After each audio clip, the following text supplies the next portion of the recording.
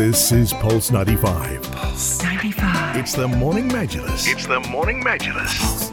Hello, welcome back on to the Morning Majlis, and we will continue the talk about coffee. Coffee just happens to be, it's really fun. I just came across this. It's the world's second largest traded commodity. It's only surpassed by crude oil. So it is definitely our most beloved beverage after water, and for me it is definitely. But it's so interesting because it's also worth well over $100 billion worldwide. I mean, that's a fun fact for you. But yeah, we will continue the conversation with Ibrahim Al-Malouhi, founder of Espresso Lab, about International Coffee Day that we celebrated on October 1st. Where do you see specialty coffee evolving here within the next years? First of all, I want to talk about COVID-19. Yes. COVID-19 helped the specialty market a lot. Help us a lot in a way that you won't believe it. It helped you? Yes. Wow, okay. It helped us because our customers spend their own time at home trying to brew coffee at home. Buying all these coffee from different places around the whole world, brewing it at home. And what we noticed, when the customer, after the COVID, started going out, they were more educated. They know more about coffee now.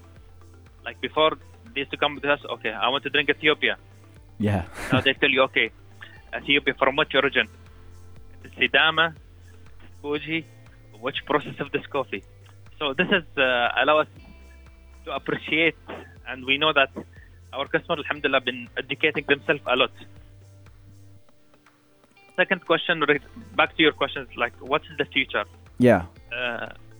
Always there'll be, let's say we'll start with the green bean. A green bean, back in the day, we used to have all of this process, which is natural, washed coffee, and honey process. Recently, we start seeing like new processes like anaerobic process, which push the green bean to its limit, and it push it to give you like more a flavor and tasting note that we did not expect before. This is number one. And the second thing is also roasting all of these coffee. It helps you like to improve and arise in the horizon for this new knowledge to be able to roast all this coffee, to be able to extract all of these amazing flavor. And the last one is the customer experience. How you can enhance the customer experience. Starting from the cup. Like for example, if I give you espresso in a cup of glass, if I give you espresso in a ceramic cup, and if I give you espresso in a ceramic cup but has different color, you'll be able to taste the coffee in a different way, although it is the same coffee. That is incredible. Yes. So this is like so many things happening in all aspects of the coffee. So if you ask me what is my recommendation for the owners, they have to read more, travel more, spend time with the farmer. Spending time with the farmer help us to understand what the farmer wants, what he wants to deliver to the consumer, because we are, I will call it like, what's the right word is? We are in the middle between the customer and the farmer. Yeah. To be able to deliver the right message. We are the ambassador. We are the ambassador for the farmers. And can you talk to us also about your background and how you got into all of this? So background started like long time ago, back in the day when I was a kid, in my grandmother's house, and she used to roast the coffee under the tree in the afternoon, and they used to smell the coffee, and I was amazed with the aroma. And I grew up, I wanted to educate myself about the coffee, and alhamdulillah, we were the first specialty coffee house in United Arab Emirates in May 2015. And what are you going to be drinking on International Coffee Day? Brewed coffee V60 Panama. V60 Panama. Is that what you'd recommend to our listeners as well?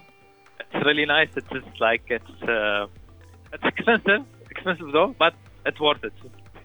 V60. Yeah, that sounds amazing. Okay, well, we'll write that down. Thank you so much for joining us. This was Ibrahim Al-Mlouhi, founder of the Espresso Lab, talking to us about the state of specialty coffee in the country and coffee trends as well amid COVID-19. Thank you again, Ibrahim.